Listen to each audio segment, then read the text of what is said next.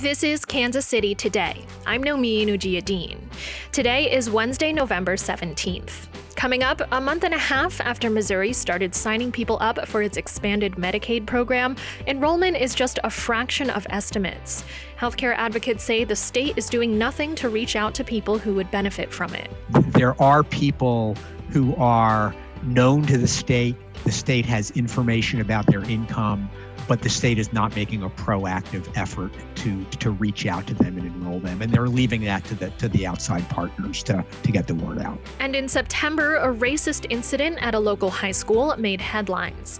A new federal lawsuit is putting forward a different side of that story. But first, some headlines. A newly released affidavit says a state representative from Kansas City, Kansas was arrested last month after allegedly spitting on and hitting his adult brother. Abigail Sensky of the Kansas News Service reports on the domestic battery charge. The affidavit from Overland Park Police says Democratic Representative Aaron Coleman was arrested after an argument over whether his brother would get baptized. Democrats have already called on Coleman to resign. Coleman is the third Kansas lawmaker to face legal charges this year. Former Senate Majority Leader Gene Solentrop will serve 2 days in jail for driving drunk the wrong way on I-70, and Representative Mark Samsel pled guilty to misdemeanor disorderly conduct following an outburst while substitute teaching. A Southwest Missouri man who threatened to kill Congressman Emanuel Cleaver has been sentenced to 2.5 years in prison. KCUR's Peggy Lowe reports. Kenneth Hubert, a 63-year-old from Marionville, Missouri, called Cleaver's office the day after the January 6th riot at the U.S. Capitol. He threatened to, quote, assault and murder the Kansas City Democrat. Hubert allegedly made the same threat against a Democratic Tennessee congressman in May 2019. Under the sentence handed down in federal court in Springfield Tuesday, Hubert will serve 30 months, followed by 3 years of probation.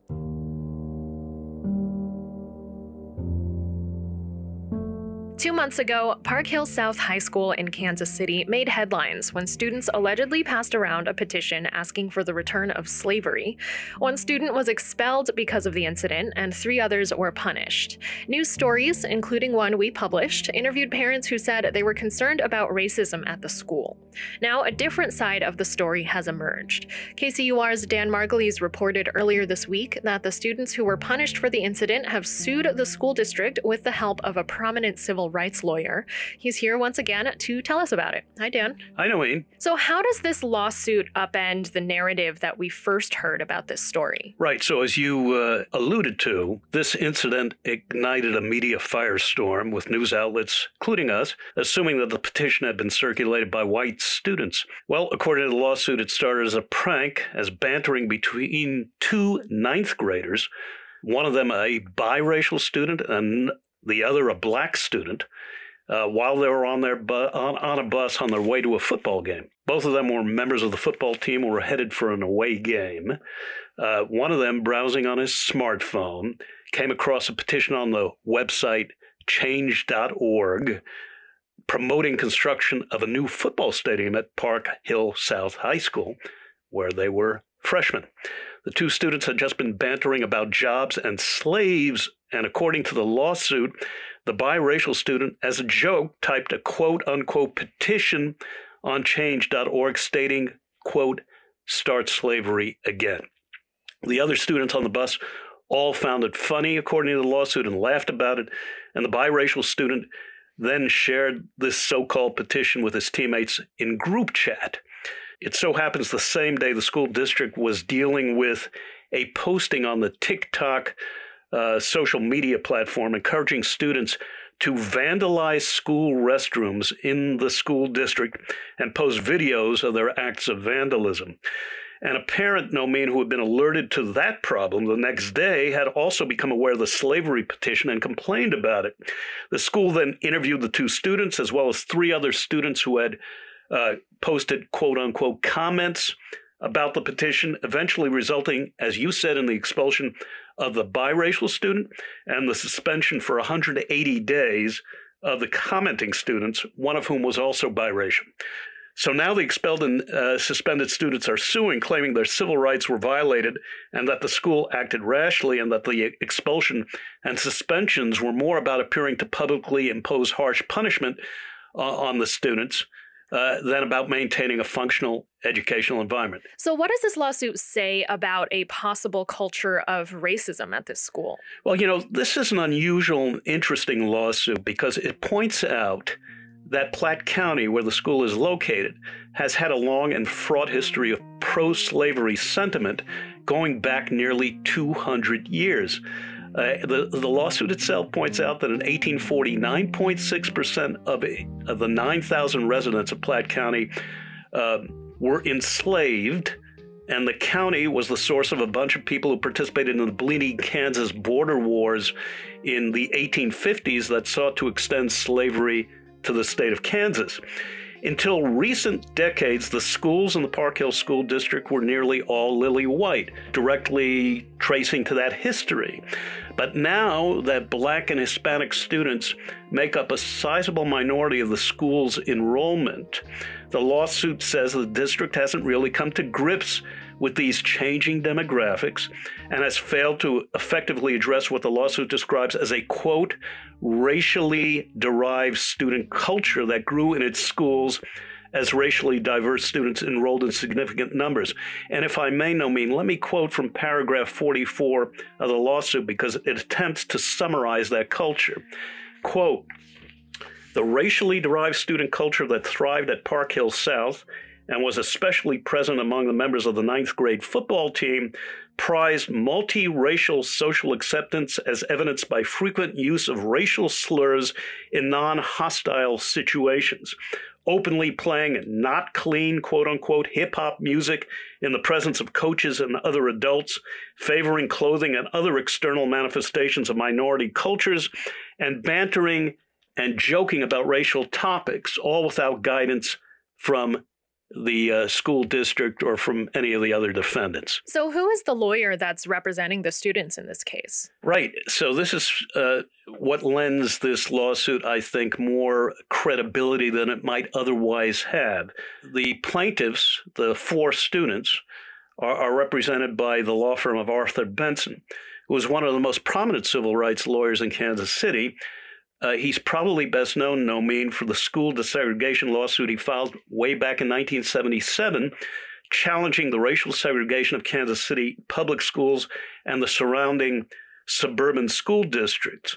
Now, a federal judge in that case eventually ruled that the Kansas City School District and the state of Missouri had violated the civil rights of Black children and ordered them to take steps to desegregate in what became one of the largest school desegregation cases in the United States.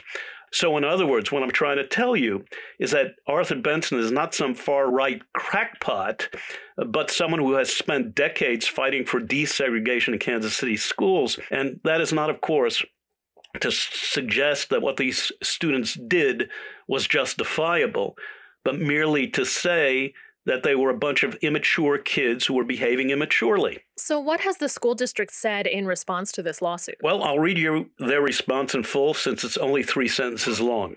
Quote, as this lawsuit describes, we took prompt, decisive action to enforce our policies prohibiting discrimination, harassment, and uncivil behavior. The suit shares that we expelled 1 student and suspended 3 others for 180 days. We will be able to share further details when we respond to this lawsuit in court. What happens next? Just that. The school district and all the other defendants will be responding, that is, filing formal answers in court. And that should be within the next 30 or so days. Dan Margulies reports on legal issues for KCUR. Thanks, Dan. Thank you, Nomeen. Coming up, we'll hear how Medicaid expansion in Missouri is going. I'm Nomeen Ujiyediin. This is Kansas City Today. At UMB Private Wealth Management, a part of UMB Bank, your story is our focus. UMB works closely with you to tailor a plan that meets your goals through every stage of life and changing economic climates. UMB's customized financial planning services and resources help you accumulate, preserve, and protect wealth, giving you peace of mind about your future. UMB, everything we do starts with you, from our high-touch service to our robust suite of wealth management products.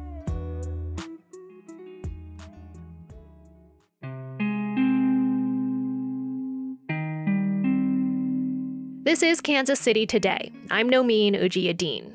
Missouri has finally expanded eligibility for Medicaid, allowing hundreds of thousands more residents to sign up for the public health care program.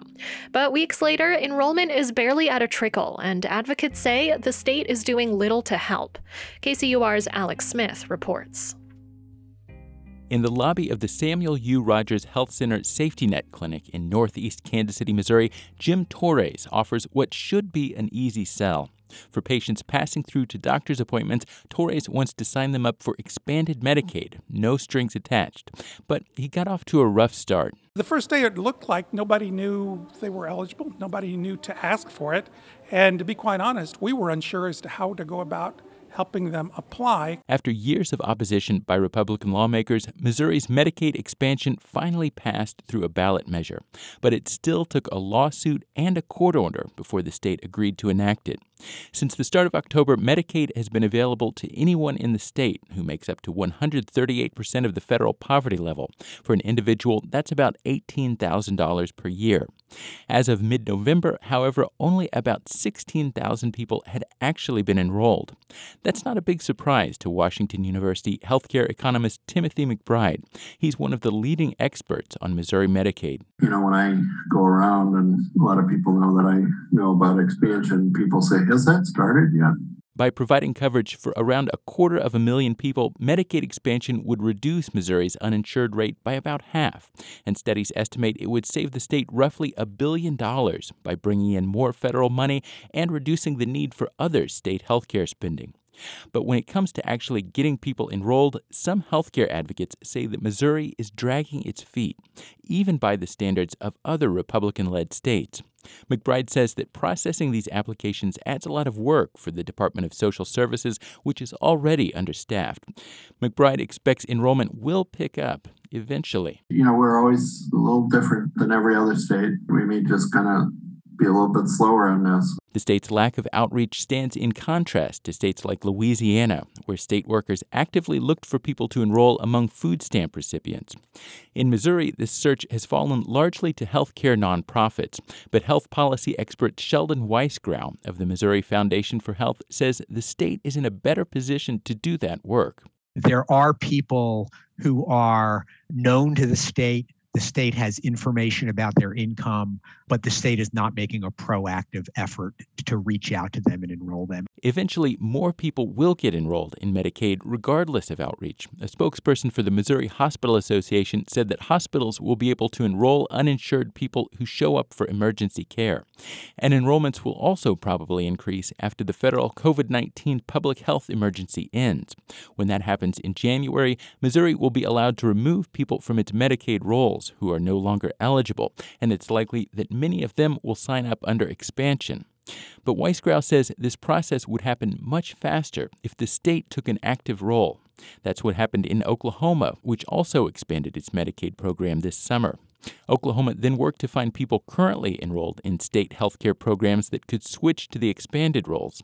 Thanks to those efforts, more than 200,000 people have been enrolled in their Medicaid program, and the state is now drawing down more federal money as a result. It really is in the state's best financial interests to get those people moved to a new group as fast as possible. Last week, Missouri officials said they would be searching for current Medicaid enrollees who can be switched into the new expanded category, but McBride says this effort appears to have only just gotten started. The Department of Social Services didn't respond to questions from KCUR about its outreach efforts. For now, spreading the word about Medicaid expansion has fallen to nonprofit workers like Jim Torres. They may very well be eligible for full Medicaid. We're talking doctor visits covered, prescriptions, hospitalization, behavioral health, and dental. So this is really good coverage at virtually no cost. Based on what he's seen so far, Torres says he expects little help from the state in making his pitch. For KCUR 89.3, I'm Alex Smith.